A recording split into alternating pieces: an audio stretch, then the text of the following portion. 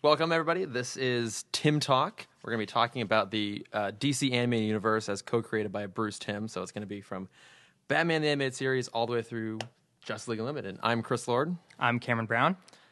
And so we're starting out with Batman the Animated Series. So the first two episodes, On Leather Wings and Christmas with the Joker. Mm-hmm. And they hold up pretty well. This whole series, I would say, is amazing as it holds up 24 years later. Holy and shit, it's it I is know funny. it's on. I mean, September is the anniversary. Oh, that's right, yeah. So I just wanted to ask you this, Chris. What do you remember watching this when you were younger? What is your first memory with? I vaguely, I mean, I have more vivid memories of watching Beyond and Justice League. The animated series itself only kind of vaguely, but I do remember that I was going to see Mask of the Phantasm in theaters. Okay. I remember my dad taking me to go see that, and it was just so good. And I think I was excited too because, I mean, so born in '89, so obviously I didn't go see the original Tim Burton movie in theaters, and I was still too young to go see Batman Returns. But by the time Phantasm came around, I could go see it in theaters. It was the first Batman movie I saw in theaters, and it's so good.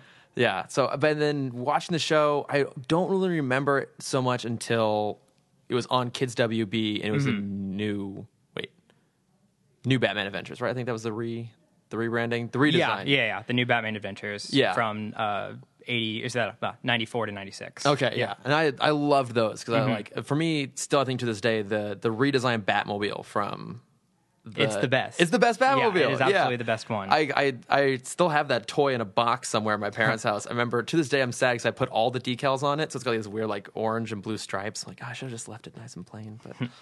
But what about you? Do you remember watching the show? Little baby Cameron. Little baby Cameron. It wasn't until rewatching this Christmas episode that I realized my first memory of the show had to have been the Jingle Bells remake that the Joker tells. Oh yeah. Okay, was that originally for this I believe show? Or, so. like, did it exist before the show, or did it? I like come to from think the it show? didn't, because I remember vividly seeing that in third grade and having no idea where it came from, and then 4 years later, finally seeing that episode and realizing like that was the birth of my childhood, of my It all started there. Yeah. of my nerdness kind of erupted from that moment.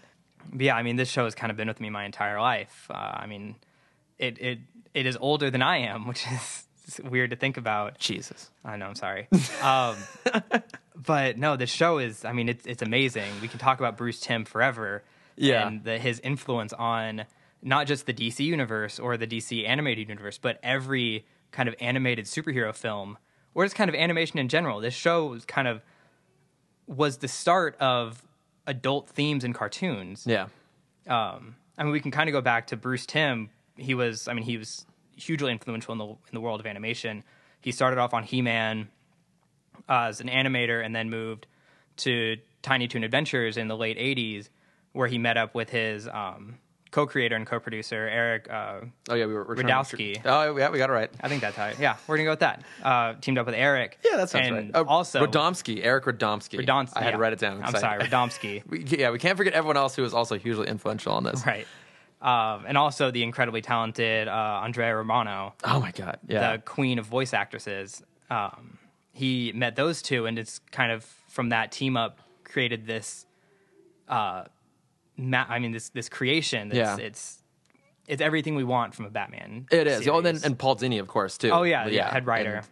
And I'm sure, like, as we go through and we see like specific scenes and moments from the show, we'll talk about where it influenced, kind of, even the Schumacher movies, and obviously Nolan and Zack Snyder, and Well, but I think before we get into what it influenced, I think it's important to kind of go back and talk about where it kind of where it emerged from. Well, you're the animation expert, so I'm going to let you lead the charge on that. Oh, well, what I think is amazing with the show is it's very reminiscent of like 1940s Art Deco. Mm-hmm. So, or as they coined the term Dark Deco, because everything is super dark. Yeah. It works, I guess. It does. It works. But if you've seen the 1940s Superman series, you can see a lot of the influences come from that. Where it's like that was the first kind of moving picture version we saw of any superhero, and it's Superman. And if anyone can see that, it still holds up today. It's absolutely amazing. Yeah, you just rewatched those, right? Yeah, and they're 10-minute shorts. They're all on Amazon. I can't recommend them enough. But watching that series just before rewatching this series, you can see from the art style to the storytelling methods, they connect so well, and you just see this world being created from the two of them. And it's very like if you go back to Super Friends, they just kind of reanimated in the same style as the comics, and because of that, like that style is meant for stationary, print. It doesn't work when it's moving. Yeah, the animation of that time doesn't really hold up very well. Yeah, and they being of the 70s, everything was kind of they simplified everything so much so it was easier to produce. So I think they filmed at like 10 frames per second, which is it's not that much shorter, but you see the difference. And then like everything is so blocky and stiff, whereas now with this, you got the redesigned, everything is more angular. Batman is, he can move around more, and you see that emerge in this series. But also kind of going with the birth of the series, Warner Brothers approached the idea of this with the original 1999 Batman. They wanted to continue that hype and keep like this dark tone going on. Yeah. And then when Bruce Timm kind of created this, you saw this duality come forth where the movies actually became more cartoonish, and the show... Yeah, the series stayed serious. Yeah, well, so when I was rewatching On Leather Wings today, I watched it through a second time with the commentary, with Eric and Bruce, and that's one thing they're saying is that they were getting a lot of shit for it being so dark. Yeah. Because both physically and tonally, yeah. Yeah, absolutely. And that a lot of people were like really skeptical about it. And it basically wasn't until they had that first episode finished that everyone's like, yeah, okay. But even then, they're saying that, all the way through production, they were constantly kind of getting pressure to be a little bit lighter. And, we've had, like you said, 24 years of, animation, and you go back and watch it and you're like, there's violence, there are machine guns. Like they even said they didn't want to make a Batman show where people running around with laser guns shooting at Batman. And then you look at, even The Batman, which followed this, which sometimes works, sometimes doesn't. But again, they went back to like laser guns. Right. Like they took out like the real threat, the real danger. They took out the violence, they toned down. I mean, even in this first episode, there's like that couple like sneak off in the lab to go make out. It's like, there's like, a little bit like, it sounds so stupid to say, like sensuality in the episodes. Like there's adult stuff in here. Well, that's actually a huge point in the show, and that's why I think it kind of started this animation revolution. Is Paul Dini and Bruce Timm? They had this idea, kind of following what Stan Lee succeeded in doing in the '60s. Is he didn't make a show for kids? Right. He knew he had a teenage audience. He had an adult audience. He was a kid watching Super Friends and watching these shows for kids, and he still wanted to see this, and so he put kind of all of his marbles in the idea that other people his age wanted to see this as well, and it obviously worked out for them. Oh God, yeah. I mean, we're still here 24 years later talking about it. We can see how successful it is. Well, that's something they were talking about in the commentary, was like they were going for like verisimilitude. Like it had to be convincing. I mean, even in the first episode, it's interesting they chose Man-Bat, like kind of one of the more fantastic Batman villains. And I guess the reason they did was if they had gone for like the Joker, for example, you would have gone in having just seen Jack Nicholson's performance in the '89 movie. You would have thought about Cesar Romero, and like you have all this kind of baggage with the character. And I mean, they were right. You look at it, there's still tons of baggage to that character now. I mean, Suicide Squad just came out, and you could see how there's all these previous performances beforehand and it influenced your opinion. So they chose Man-Bat because people didn't really know who that character was very much. And so you can kind of just jump in and deliver a fresh villain. Right. And that was really smart on their part. And the fact that they chose one of the more ridiculous characters, like, you were probably never going to see Man-Bat in a live action movie. I say that. I say that now. Wait, hang on. Do we count one of the random dream sequences in Batman versus Superman? Is that technically Man-Bat, or is that just some stupid shit? I would when just say crawls out of the grave. I would just call that a giant bat. Okay, we'll just call it a giant bat. So, but like, I mean, again, one of the more crazy villains. They threw him in there, and it works. It works, and like the whole thing feels convincing. And one of the interesting things they were talking about is they had storyboards, and obviously Bruce Timm is this fantastic artist, and they sent the storyboards off to the animators, and they came back, and it was a little more realistic. There was wrinkles in the faces, and it was a little bit sharper. And he's like, no, do it just like the storyboards. They deliberately want to keep that cartoony style, like you were saying with the Fleischer cartoon, the Superman ones. Like, have it be cartoony, but it's still so believable. Right. Well, I mean, since we already started going into it, let's just jump into On Leather Wings, episode 1, September 5th, 1992. And to clarify, we're going off of what is considered the production order. Right. Because especially these first few seasons, they kind of pulled random episodes at random times. So the first aired episode was, I think, The Cat and the Claw Part 1. And then they aired this one. I think there's actually like a gap between the two parts of Cat and the Claw. So we're running off the production order, which is the same order as the DVDs, I believe. DVDs and I believe what's on Amazon Video. Okay, yeah, and it's also when I was creating the master list of the entire Bruce Timm universe, I based it off of the Wikipedia entries. Okay.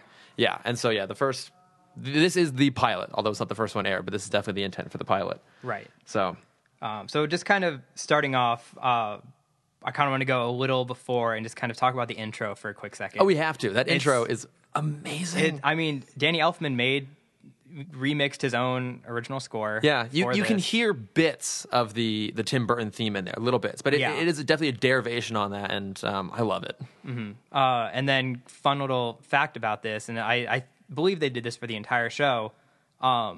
Usually, for most animation, you paint on clear cells or on white paper. For this, everything was painted on black. Yeah, and then they would paint in the highlights because they wanted the shadows to be like very like. You see the difference in animation quality when the shadows pop out over the highlights. It really gives you that. I mean, it gets you in the mood for Batman. He's the creature that works in the shadows. Yeah, they wanted to highlight that.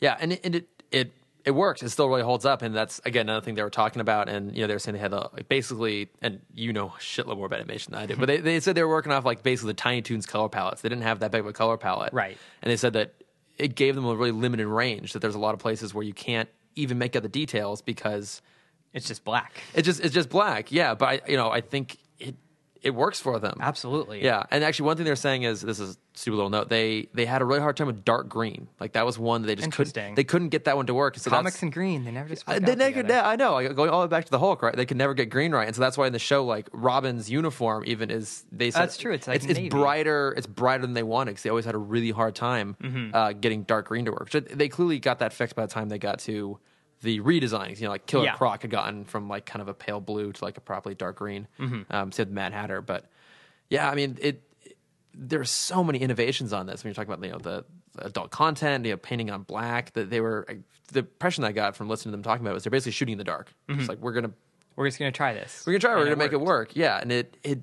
really, really works. But I mean that opening sequence though, they, like a quote I saw from Bruce Timm was that basically he was looking for like mood and like dynamic action sequences, and that sets the mood absolutely of the show right there. Just the music, the visuals. I mean, it's a little mini, purely visual Batman adventure, and that's what the show did so well, is that it just was like, okay, Batman exists, let's jump into his world. We don't need to see his parent gets shot again. Oh, that'll come later. Don't worry. I know that does eventually come in, but at least this just it's not the first episode. Yeah, right? Exactly. It's not the opening credit sequence. Right. They already know, people that are watching the show have the established idea of Batman. They jump in the middle of this world. Even the opening scene is you see the two police officers in the blimp, and there's a blip, and he's like, "Oh, I think it's a bat," and like.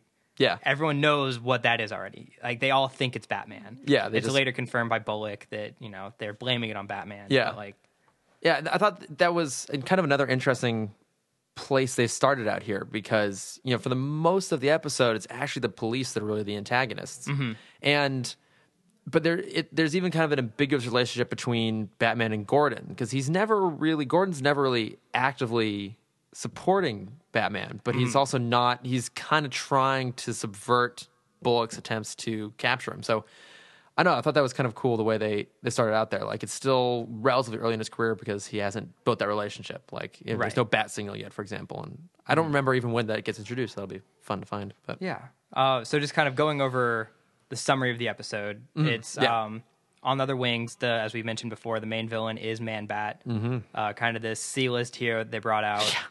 But I mean, they do a great story with him. They basically retell, what is it, Dr. Jekyll and Mr. Hyde? Yeah, pretty through much. this character.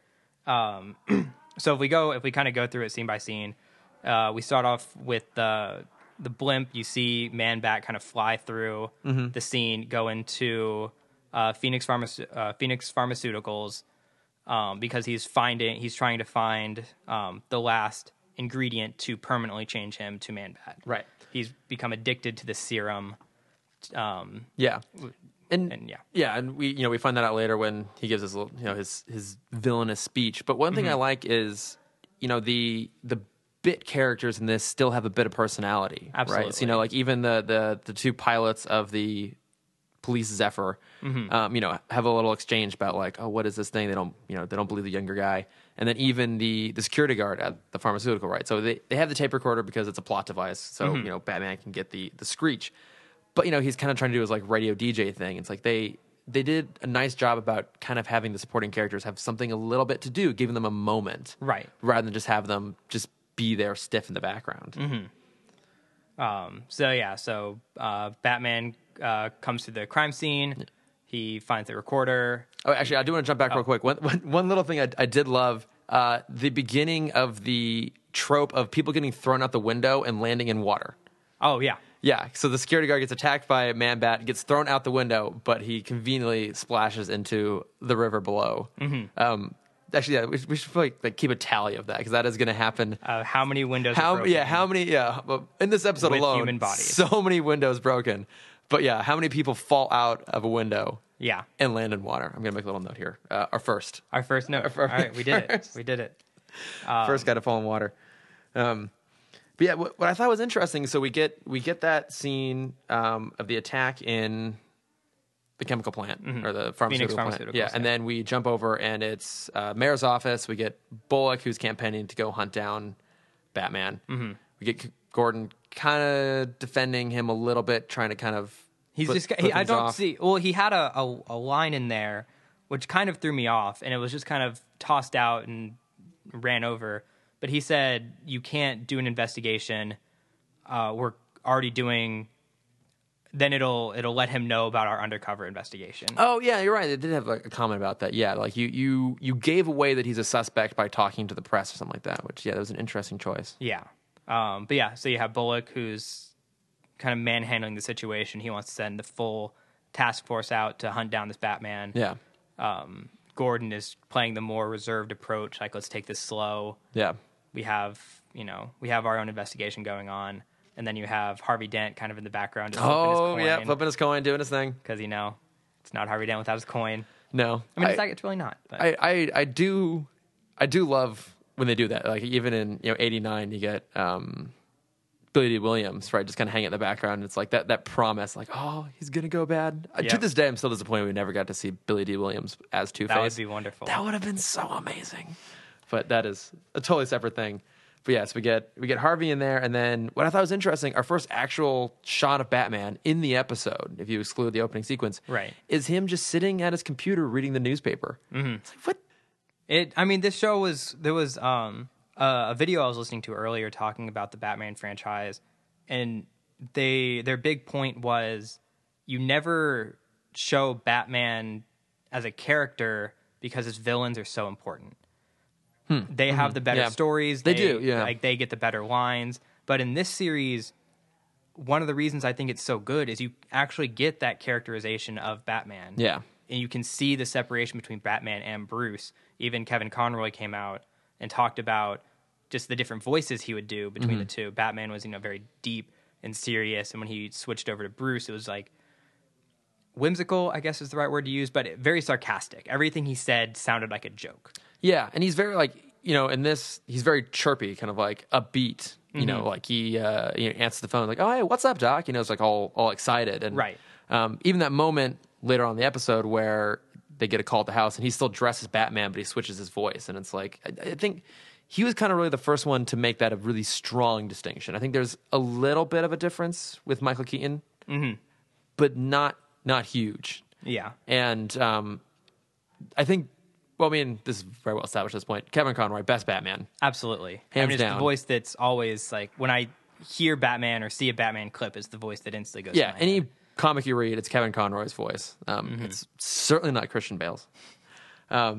He's so good at this and really bringing in that character, like you said. Like we actually get a chance to really enjoy him as a character and not just focus purely on his villains. Right. But I thought it was funny that that's the first time we see him. That he's literally just sitting. He's dressed as Batman, sitting at his computer reading the newspaper, and you think a modern show and the modern movies have always kind of given him a big introduction, right? Like the first time you see him, it's usually him very much in his element. Batman Begins. He's taking out the guys at the dock, and he pulls Falcone out of it. Even in like The Dark Knight too, like the scene up in the parking garage. Right.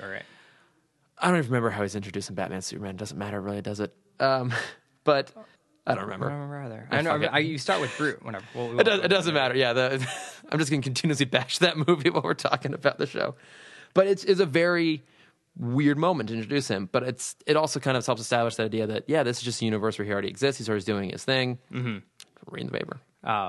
Another thing I think we should add as a segment on this is add like the weekly Alfred sassy quote. Oh my God. Alfred, from what I remember from watching the episodes when I was younger, is the best part of the show. He really is. Yeah, he is. And it took me a second to realize that in the first few episodes, it's not Ephraim Zimbalist Jr. Right. It's, I want to say like Clive Barker? I don't remember. I don't know. But yeah, it's a right different here. voice actor. It's a different, yeah. And you do feel the difference because he's so, Ephraim Zimbalist Jr. is so good in that. And that actually another thing that Bruce Timm and Eric Radomski were talking about was that they didn't want him originally, Zimbalist. They wanted wanted a very traditional English sounding guy. Michael Caine. Yeah, basically, yeah. Well, and the funny thing is, I think here, would they have cast Michael Caine if they didn't have this version of Alfred in the animated series? I don't know. Because, Michael Gough in the Burton movies, who is absolutely fantastic as Alfred, and he has a little bit of that dry witticism, which has always been part of the character. But I feel like this animated version really pushed that even further. And I really do feel like it felt like a stepping stone towards someone like Michael Caine, who was basically the closest Nolan films had to a comic relief. Yeah. Yeah, and was always just very kind of sassy almost. And he's, I mean, there are definitely sassy moments, but I think if you look at the overall story of Alfred, he's there to keep Bruce grounded. Yeah. Like the sassiness brings out kind of the like human side of Batman, so he doesn't completely turn into this creature that we see. So I think that's why he's so important to the show is like, yes, the sassiness is great for one-liners and it's great for a laugh, but behind that, it's the thing that keeps the Bruce in Batman. Yeah, no, that's a fantastic point, and he is so great. I mean, Clive Revel, excuse me, that was the. Oh, okay, yeah, that's the. Fuck is Clive Barker. Anyways, we'll find out later. Yeah, but no, he's absolutely fantastic, and I didn't. Did you write down any particularly good quotes? I didn't write down any. I forgot of them. to write them down this time. Next week. Next time we're gonna have to do that. Remember. Yeah. So let's see. So kind of from there, I guess he leaves the Batcave. We get a nice long introduction to the Batmobile. Absolutely. Yeah. Got like 6 different angles. Yeah. So many angles. I mean, it is a nice Batmobile. Absolutely. Not the best. There was I noticed this with all of the close-up car scenes is they put so much detail into the actual car. Mm-hmm.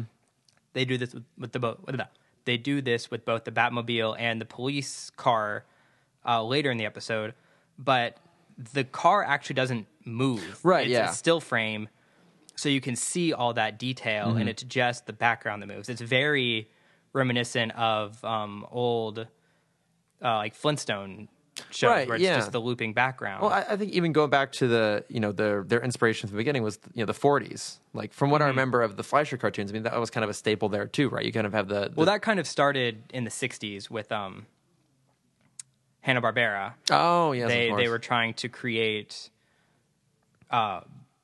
affordable, entertaining cartoons, and so they basically what they would do is they would drop the frame rate, create these looping backgrounds, and make it a more abstract, simple style. So if you compare that to like Disney, We're Right, getting too yeah. much into animation. We got to stick to Batman. No. But, hey, it is an animated series. You're the animation expert. I love this sort of stuff because I don't know any of this sort of thing. But you're absolutely right. Like they do put a lot of detail in there. Mm-hmm. And I mean, those are kind of cool glamour shots of the car. Yeah. And so we get those, and then he goes off to the pharmaceutical plant, and we see Batman being a detective, which Yeah. I think is one of the best things about this version is he really is a detective. Now, I mean, obviously that helps with a serialized format. It can operate kind of like a procedural in a lot of ways, but we actually get to spend time with him being a detective. To this day, some of the movies really haven't Right. done. They make him an action star. Yeah, I think the closest we've gotten up to this point would probably be The Dark Knight with him taking fingerprints off the bullet, which it kind of works. But yeah, I think it's the closest really we have. But for the most part, we don't see him as a detective. That's so great about this. Like that's his whole thing is that he will actually put in the time and energy and be a detective. Right.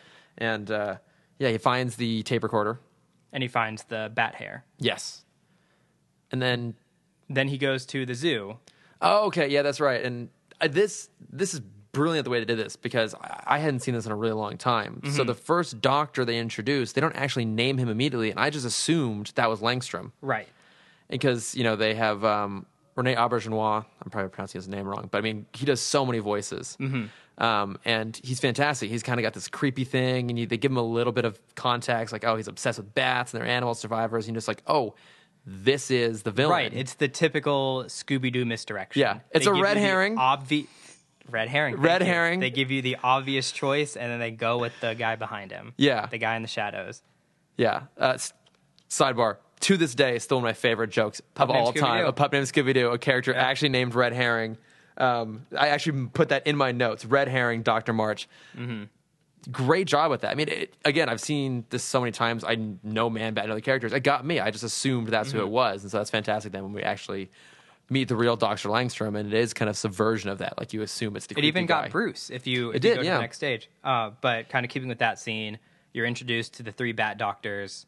Langstrom yeah. is one of them. And then, Yeah, Langstrom's wife / March's daughter. right. Yeah. So yeah, Scooby-Doo style misdirection. And then you just kind of go into the final detective work. He gets the call so he leaves the zoo, goes back to the Batcave, gets the call from Marsh. He Yes. basically just completely lied. So Batman believes Marsh is this creature. Goes back to the Bat... Cave?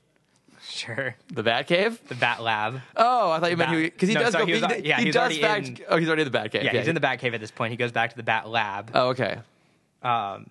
And sees Langstrom, does this, gives his evil speech, Has to give the speech. which I think is interesting because it's not really evil. And I wrote this down. not, He has no yeah. evil motive. No, I mean they don't really establish why he was doing the formula. Now I know, was it? I can't remember if this is just in some iterations or the original version of the character, but wasn't Langstrom deaf? Wasn't that? I thought that was a thing at one point. Was Langstrom was I deaf believe and he was so. I didn't do enough research into and Man-Bat. I just rewatched The Batman, and he wasn't deaf in that. So maybe it's in the comics that came in. But he doesn't. They don't paint him as villainous, but they also don't make him overly sympathetic. They don't pull like, say, for example, a Heart of Ice, which we'll eventually talk about, on him by giving him a super sympathetic background. But it works. Like we get enough exposition to understand why he's doing this, more or less, Right. and why it's affecting him. Mm-hmm. Yeah, and it basically works. And and so then I think at that point the cops are called in, right? Yeah, the cops are called in. Oh, we Man-Bat. jumped a sequence. We jumped when he's at the pharmaceutical plant. Oh, yeah, the callback Yeah, to year one. Yeah, exactly. And that is a great sequence. Mm-hmm. Because we have the police cars rolling in with the SWAT van. Oh, okay. Fun thing that SWAT van, because I was listening to the commentary and they were talking about that. Like, oh yeah, that's a real vehicle. They said they saw it on the side of the road. I'm like, holy shit! I literally just saw that thing this weekend because I was at a car show and it was a GM Futureliner they built in the 30s as part of like a exhibition tour. They brought it back out again in the 50s. That thing is enormous. Yeah. Like it so as big as it is in the cartoon compared to the characters, it is that much bigger in real life. It is like, I think 11 feet tall. It's up like in a the Trojan front. horse. It is enormous. I just got super excited. I'm like, oh, I've actually seen the real one of these things. I had to share that. It was awesome. But yeah, that whole sequence is so great when they come in, and yeah, I mean, it's essentially riffing off of Year One, the way they attack. But the fact that he's doing everything he can to avoid really having to fight them. I was going to bring that up. Exactly. Differentiating itself from the movie verse of any of them, he goes out of his way to avoid physical combat. Yeah. Particularly with the police in this situation. Yeah. So, he throws the smoke pellets, gets away, and then the only time you see him actually touch one of them is to save the police officer's life because he's about to get caught in the explosion. Yeah, and very similar to Year One. Absolutely. And then they get out of the building. He actually picks him up before he swings off. Right. Yeah. Great. That whole sequence is so well done. Mm-hmm. Yeah. It just, again, it paints, we're getting a full version of his character. Yeah. In a really awesome way. So we have that whole thing. And then, now we jump back forward. Yeah. So kind of connecting it through saving people, a big kind of thing for the Timverse is Batman is always trying to save the person. Yeah. And you see that. So you see Batman and Man-Bat. Man-Bat is carrying Batman through the city. You see him kind of bumping into the blimp we saw in the beginning. Yeah, that great scene when he actually slams into the side of the blimp, breaks the glass, and there's that big loud thunk. Yeah. Yeah. To the end where, Batman incapacitates the Man-Bat. Yeah. By the way, that whole scene is beautifully animated. Absolutely. And you can tell that would have been very challenging to do back in the day, but there's he kind of zooms along the side of the blimp, and it's the camera, as you were, is panning across, and you stop and wow, this is still all hand drawn. That would have been really hard to do. Oh, fun fact. Bruce Timm actually created the idea of police blimps.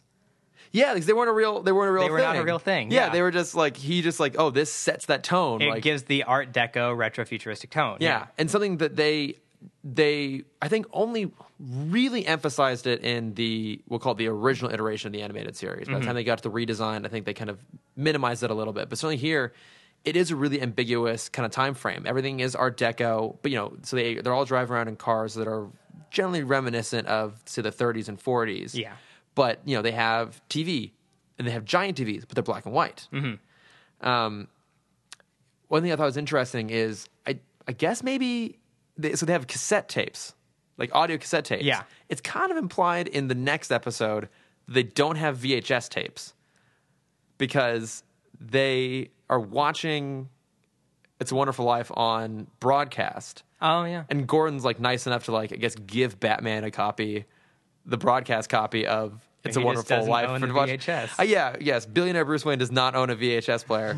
Totally random. But exactly. Advanced computers, but weird time frame. But right. the blimp's perfect way to set that up. Mm-hmm. So Batman apprehends Man-Bat, but instead of giving him to the police, he does, in very Bruce Timm style, takes him back to the Batcave and creates his own cure for the serum. Mm-hmm. And there was this really interesting idea that I came up with as he was carrying him back, and it was Batman's villains are kind of the best ones reflect some aspect of Batman himself. Oh, yeah. And so with this character, with Man-Bat, you see this man, Dr. Landstrom, who becomes obsessed with his pet project, becomes obsessed with these bats in very similar fashion. Mm-hmm. And the obsession literally turns him into a monster. Yeah. Not just any monster, a bat monster. Yeah. And the people around him, also very similar to Batman, they're not doing anything to help him with that. You see, before Man-Bat carries Batman away, you see Mrs. Landstrom, or the fiance, I don't remember if they're married or not. Yeah. Gonna look her up. She sees Man-Bat, and she knows that is Dr. Langstrom. Yeah. And so, obviously, she knows that he's doing this transformation. And so, she's not trying to cure him or fix him. She's trying to protect his secret. So, she's just feeding this obsession. Yeah, they're helping him cover it up. That's Francine is the wife / daughter. Yeah, they're kind of helping him cover it up. I'm guessing where you're going is not dissimilar to, say, Alfred, who's not trying to stop him. Just kind of if you're going to do it. Let me help you. Yeah. Yeah. And so I think that is... I think I was trying to figure out this whole episode why they did choose Man-Bat for the first thing, and then kind of with this idea, it really pushes, these are the two sides of Batman. Yeah. Like, you can see the monster and you can see the man. And you see, like, that is the main difference between these two. Yeah. No, it's a great point. Like, yeah, it was an interesting choice on their part to choose Man-Bat, and I think it did work well for them. And but yeah, I mean, he saves him in the end, and it has that awesome chase sequence. There was a one small little thing that the two guys they brought up in the commentary was that in one scene we actually see Batman bleeding, and I guess they had to really fight hard to get that in there. And one thing they said that is they didn't do it again. And interesting. I'm assuming they're right on that. I don't know. Again, my most vivid memory of the animated series is Mask of the Phantasm. I've seen it countless times, and in that he bleeds. But I'm going to be very curious as we go back and rewatch these to see if there's any other instances, because as a character, he should be bleeding, which then made me start thinking, I mean, we've talked a lot about how this kind of does the perfect version of Batman, and the movies hit or miss, do a lot of great things. But do we see him in the movies be like really injured or bleed that much? I feel like maybe at the very end of he does the Burton get his movie. back broken. Not in the movies. Oh. Like in the movies. No, yeah. Oh, crap. You're right. Yeah. Dark Knight Rises. Yeah. Kind of the whole plot is Gugh. brain back. But okay, so I mean, he's got that, horrible injury. But I mean, we don't see a lot of instances where he's really beat up. Like, I can't think of off the top of my head any moments where like we see blood on his face when he's as Batman. I think maybe the end of Burton's first movie.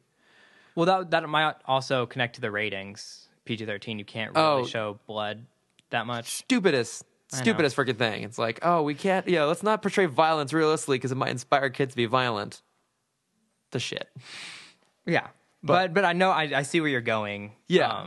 So I'm going to be curious to see if we see any more of that, because like that is, he as a character, he should be bleeding. Like, we should see him struggling. Yeah. And that, I mean, kind of going back to what I said before, this show humanizes Batman in a way that no other production has done. Yeah.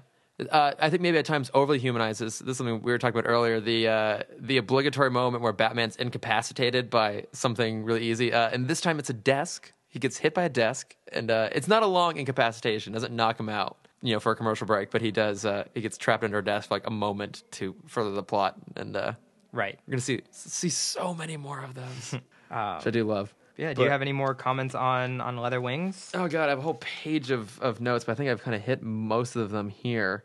Yeah, I mean, you see, one thing I did find fun is there are kind of little references to the movies. But some of them are like really small, like, at one point, Dr. March says like, bats are great survivors. That's a quote from the first Batman movie.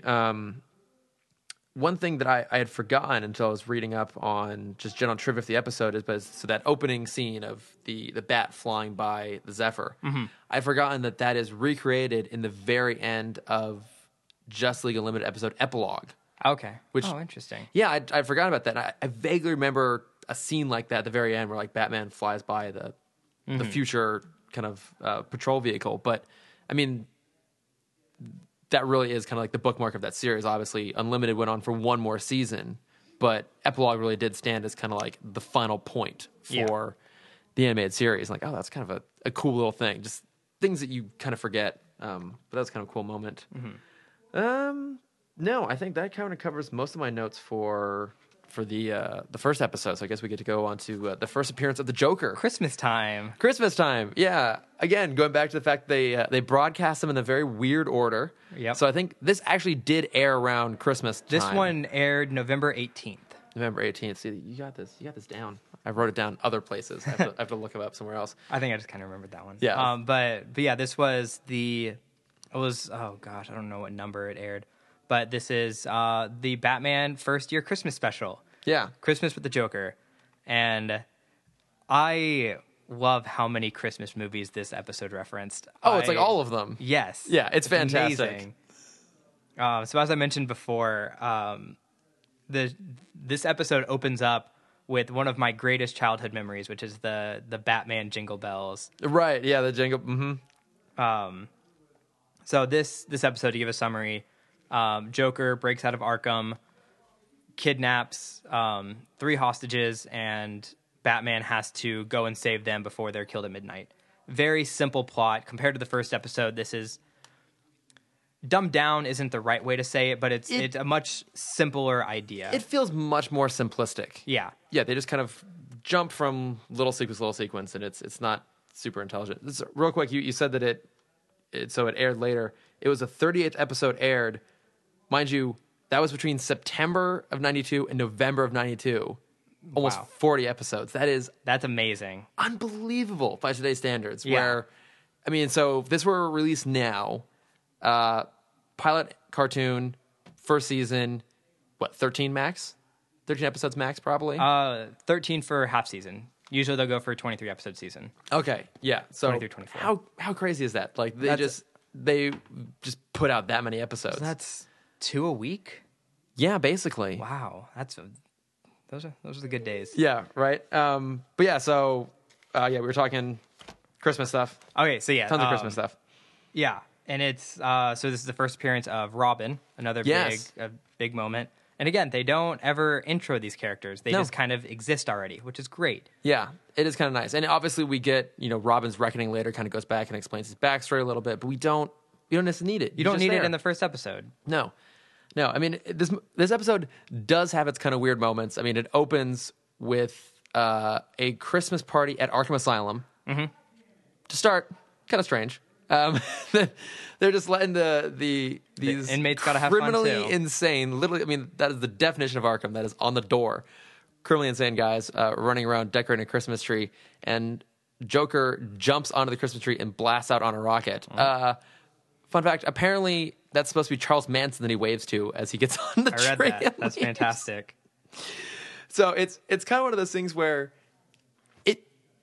why does that work? Like, I watched it, I made a note, I was like, this is ridiculous, but you kind of don't care. So this episode actually feels, whereas the first episode felt very like modern Batman. Yeah. Christmas with Joker feels very reminiscent of the 60s Silver Age Batman. This Joker, while he is very psychopathic, and I want to get into his psychology in a bit, there are moments where it feels like I'm watching Cesar Romero again. He's very cartoony. He's very just in it to have a good time. And you see that in kind of every step. He's just joking. Yeah. He has no intent. There are times where even visually it remind me of that kind of 70s Super Friend look. Like at one point, so basically, like you're saying, Joker escapes and he's putting out this pirate broadcast signal. Mm-hmm. And he's looking straight into the camera on the broadcast and he's laughing.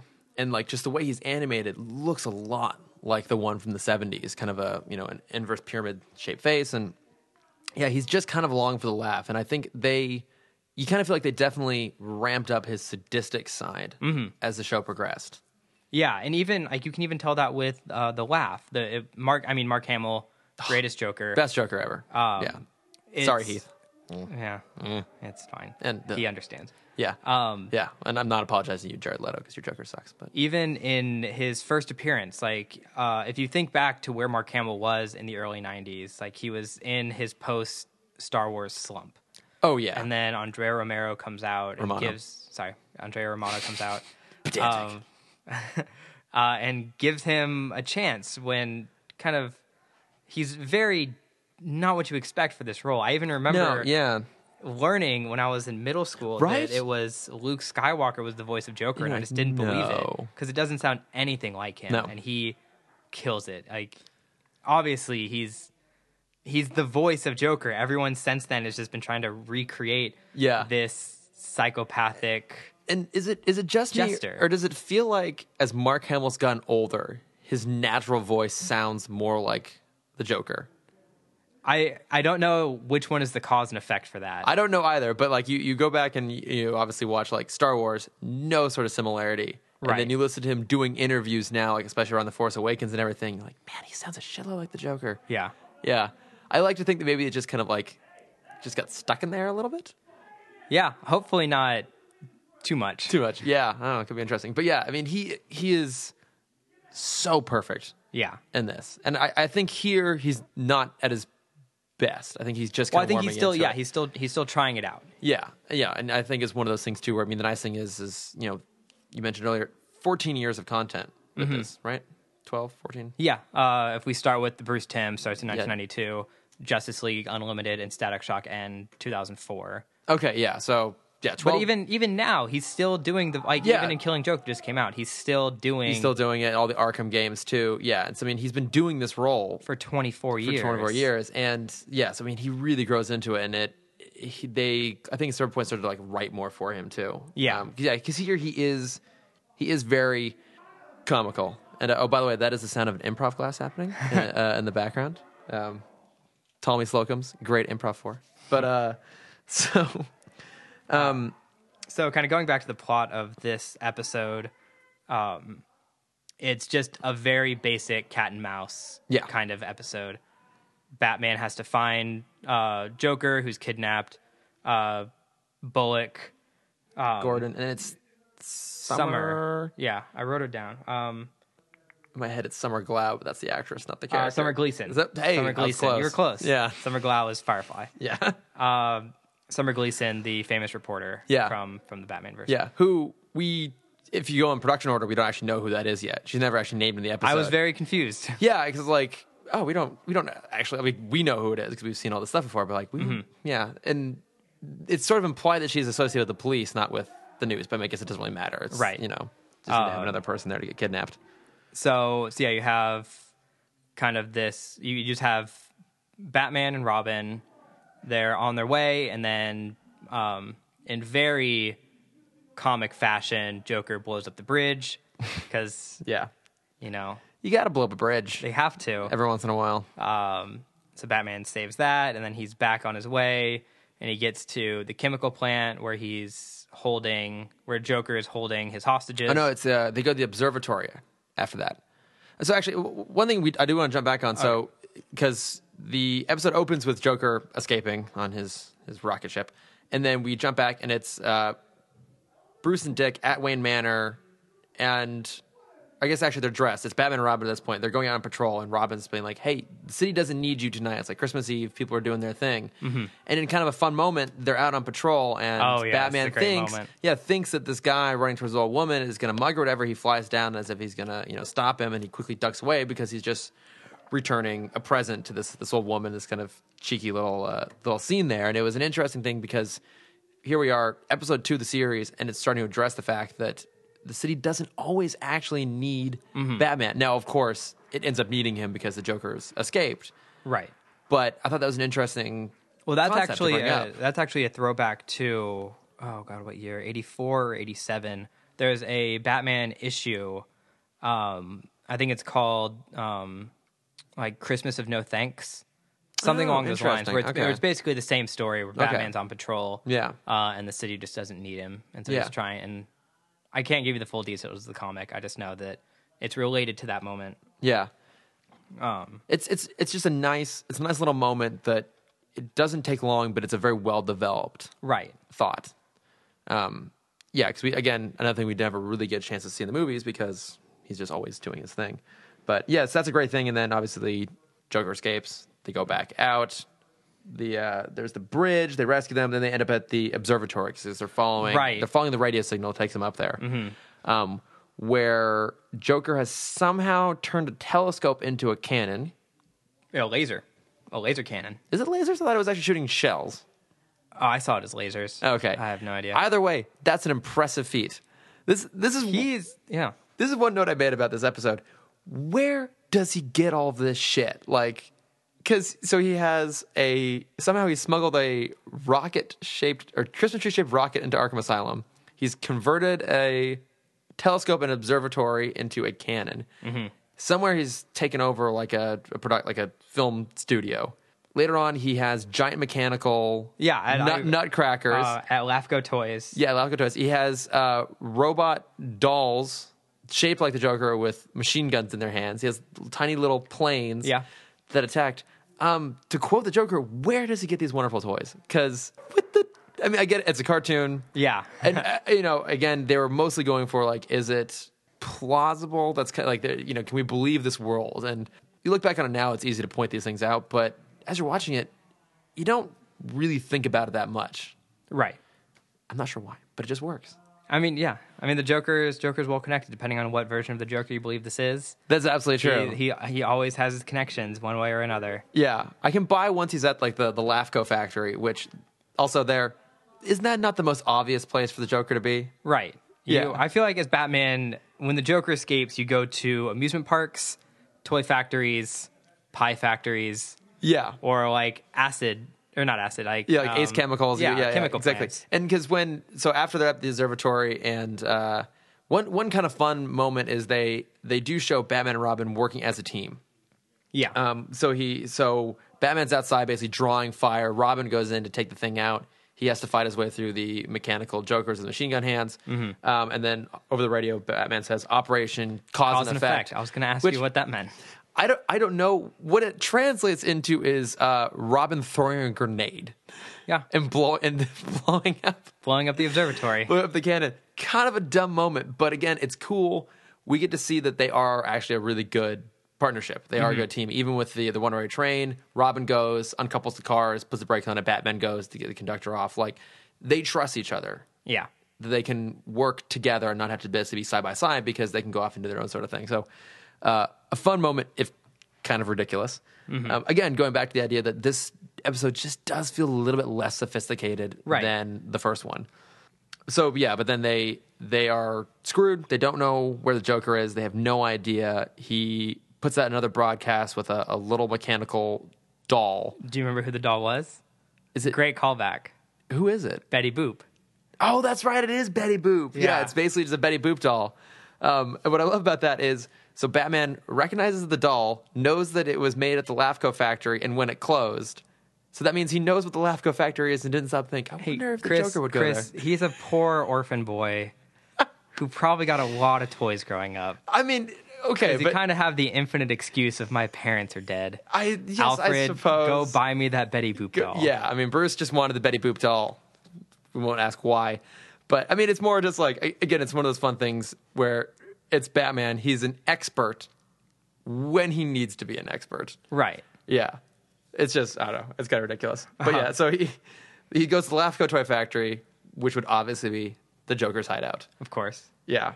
And then he gets there. There are nutcrackers. There are planes. They're fighting their way through. Mm-hmm. And then we were talking about this earlier, the great moment where now it's 3 hostages over the vat, and Batman goes up to finally stop them.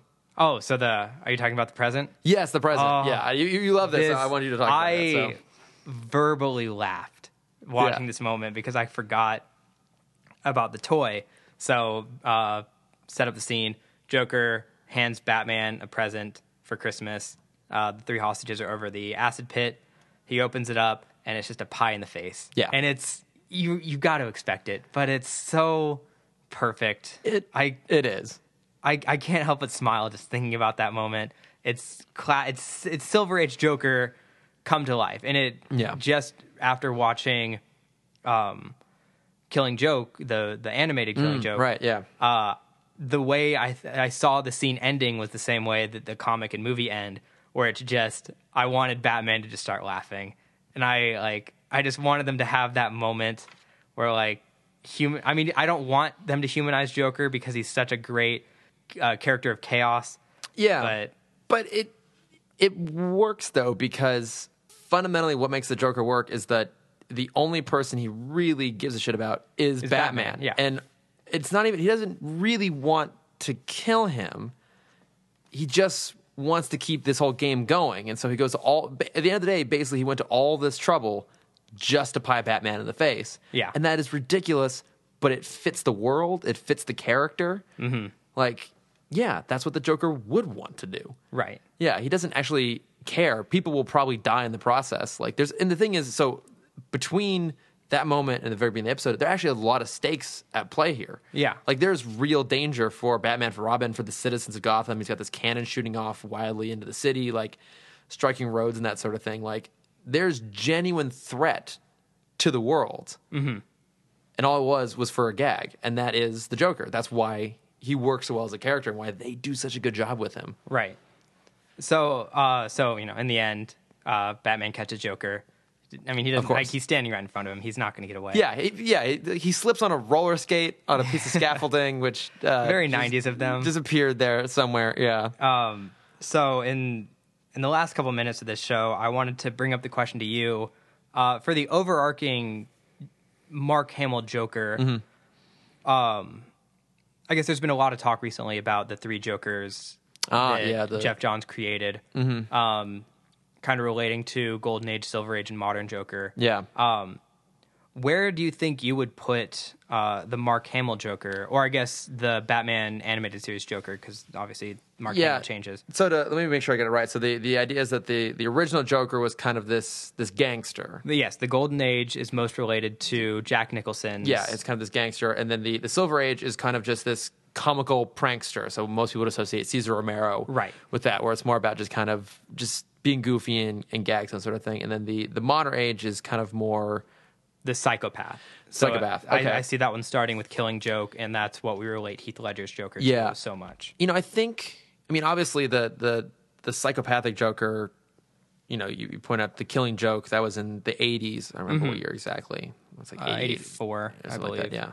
So that obviously existed before Mark Hamill, but I feel like Hamill's Joker is kind of a blend of like the silver and the modern. Like he is a psycho. I mean, this episode ends with him in Arkham in a straitjacket, just like cackling madly to himself. Like he is psychotic, but he is all about just kind of having fun and being weird.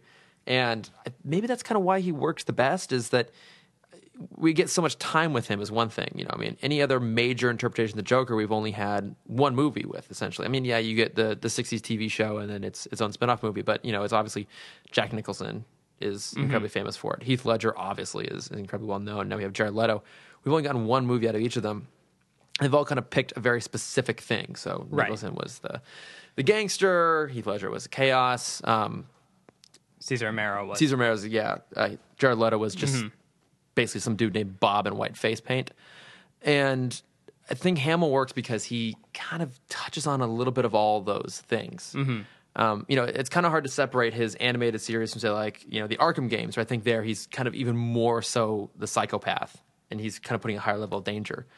I guess I'd say he's like halfway between the second and third Joker based on the three Joker sort of thing. What about for you? What do you... I'm going to take the cop-out answer and say he is just a combination of all of them. Okay, yeah. And a note that I put down earlier, kind of relating to the overarching Batman and overarching Joker, is this series is so influential and so great because it's not just one Joker, it's not just one Batman. You get this Batman, you get the campiness of the 60s, the adventurous stories of the 70s. He has quips sometimes. The dark tones of the 80s. It's not one person's Batman. And the detectiveness of 40s and 50s. Like, it's not one version of Batman. It's you get every phase of Batman in one character. And that is, I think, why he stands out above every iteration since then. And same with the Joker. He's got a little bit of you see a little bit of the gangster side because he always has minions and goons, and that's very reminiscent of the Golden Age. Is he's always a gang leader. The 50s, 60s, he's got his gadgets. He just wants to mess with Batman. He just wants to have fun. Yeah, you see that very much in this episode. And then the psychopathic side. His entire life goal is to basically be that annoying ex for Batman. Like you can't mess with anyone else because I'm still going to be here. I don't care if you try and forget about me. I'm always going to be here kind of mentality. Yeah. Where like his means to an end is making Batman not be Batman anymore. Yeah. Essentially. And we don't get that as much, but you kind of see that in turn. Sure. I think what this show proves is that a character like Batman works better in a serialized format. I mean, there's a reason why he's, one of the most significant comic book characters, and obviously you have to attribute a huge part of his popularity to the movies, and, credit where credit is due to Nolan's version of the character too, but he works better because he is kind of that street level hero. That's kind of what he's supposed to be, right? I mean, it's always kind of been, if, the world's going tits up. It's Superman, the Justice League, they're really supposed to be there saving it. Batman's supposed to be back in his city, kind of doing his own thing. And, I think he works better in a serialized format on a TV show because Absolutely. it should just be about him going and doing what he does. The whole point of Batman is that he is endless. He will always keep doing this. Something that actually they really stick to in the Bruce Timm universe, as we're going to call it, the fact that there is a Batman Beyond, a character that was created within this world that didn't exist beforehand. The idea that, even after he's long gone, after he's retired, Batman will come back. He'll still be involved. Exactly. Because, in the movies, it's kind of about, this one, it has to, the movie has to be, here's this one really significant adventure for him. It's a significant crime, a significant event. And we get, kind of in the beginning of the movies, usually some little hint of him doing off his normal street level thing. But those are oftentimes some of the best moments in the movies. It's just what would be like if Batman existed every day. And that's what we get from the show. That's why it's still so good. God damn it, it's so good. So good. Yeah. 24 years later, still talking about it. I know, it's still absolutely amazing. So, that's kind of, I think most of the notes I have for the show. Oh, I do have one other little bit of trivia. So kind of like how the opening shot of the last episode was in epilogue, the very end. The last time we see the Joker in this whole universe, in terms of air date, not necessarily chronology if you're talking about Batman Beyond, but it's in Wild Cards, the Justice League episode. Okay. And in that, he once again has stolen a broadcast, and he's broadcasting his plot. So they kind of deliberately mirrored that thing again. So we'll get to see that eventually as we work our way through. That's wonderful. Yeah. So our ultimate goal here is to get through the entirety of the Timmyverse. Of the Timmyverse, yeah. We'll see what happens. 14 years of content, people. Yeah. It's sit down and get ready. It's going to be a lot. So, yes, we're going to do the animated series, Mask of the Phantasm, Sub-Zero, Superman the animated series, the new Batman Adventures, Mystery of the Batwoman, the movie, Batman Beyond, Return of the Joker, maybe the Zeta Project. Was that before Static? So, technically, yeah. So, because Zeta was a spinoff of Batman Beyond. Oh, right. Yeah. And so, so then Static, which we do have to do. That'll be a challenge to track all that down. We have to do it. Gotta talk about Shaq, man. Yeah, we have to talk about Shaq. I have so much to say, guys. Just sit around for 2 years. I got so much to say about Shaq. You're one of the few people who has a lot to say about Shaq. And, then we get into Justice League and Justice League Unlimited. So it's worth going through Static Shock because, that character comes back in those. So it's a lot. There's a lot of episodes. But I'm excited about it because I love this stuff. Me too. And I'm... Okay, so I think we can say, just real quick, you're probably most excited about Static, right? That's your... Probably. I mean, Static and Justice League were what I, in my formidable years, was watching. Okay. And Static was I always wanted to be Richie. Being Gear would be I was the nerdy tech kid in school, in elementary, middle school, and high school.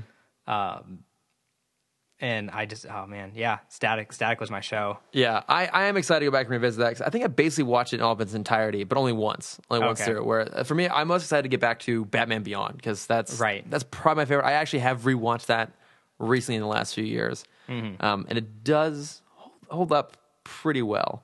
So that's kind of where I'm most excited to go. But there's a lot. We got a lot to talk about, folks. A lot, yeah. But I think that basically wraps it up for this first one here, right? Yeah. So next week we have Nothing to Fear. Scarecrow. Scarecrow, yeah. And then The Last Laugh, another okay, cool. Another Joker one, cool, yeah. So, no. Yeah, excited about that. So, thank you for tuning in. Cameron, what are your social media? Where can we find you? Anything at Cameron Dexter, Instagram, Facebook. Follow Cameron on Instagram. He does these awesome Disney animations. He puts them out every Monday. And I'm talking about it because then he'll continue to put them out because I love them. But they're really, really cool, so go check those out. So, thank you. And I'm at Lord of Fur. You can find me anywhere. There's really nothing to see, but if you feel inclined, you can. So, so that's about wraps up. Just want to say thank you to Trevor Reese, who's our audio engineer. We're recording down here at the Nerdist School at the podcast, so go check out nerdistschool.com. And I think that basically covers it, right? Yeah. Thanks, everyone, so much. All right. Thanks. Take care.